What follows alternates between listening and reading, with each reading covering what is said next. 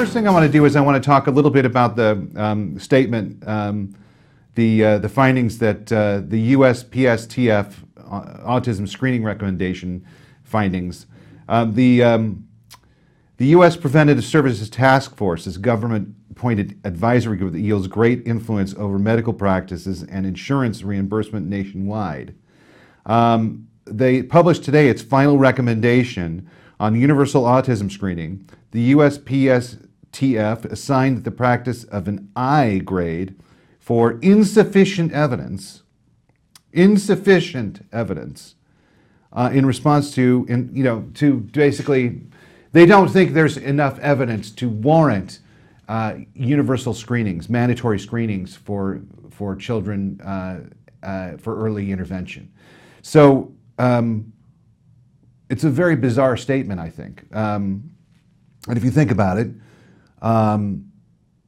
we have 1 in 68 children being diagnosed with autism in this country.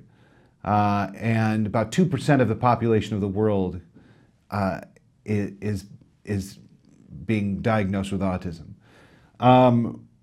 When is it going to be a priority to our government or medical institutions to make this a mandatory? Our average age of diagnosis in this country is 5 years old. In under-resourced communities, it's even higher. It's as high as 9. I think we need to let them know how we feel about this. So my feeling is, write your leaders and tell them that this is something that really stinks, because it really does. It smells of money, it smells of saving money, and it smells of really neglecting our children when they need it the most. It's scientifically proven that early intervention is going to produce a better life for the individual who's on the spectrum. The earlier we start therapies, the better these kids are going to be.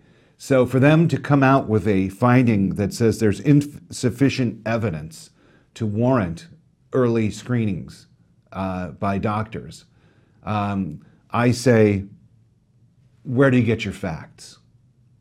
And I really want to know where they get their facts, because they certainly don't get them from the scientific community. I am embarrassed for my community, and I think they should be embarrassed by those findings.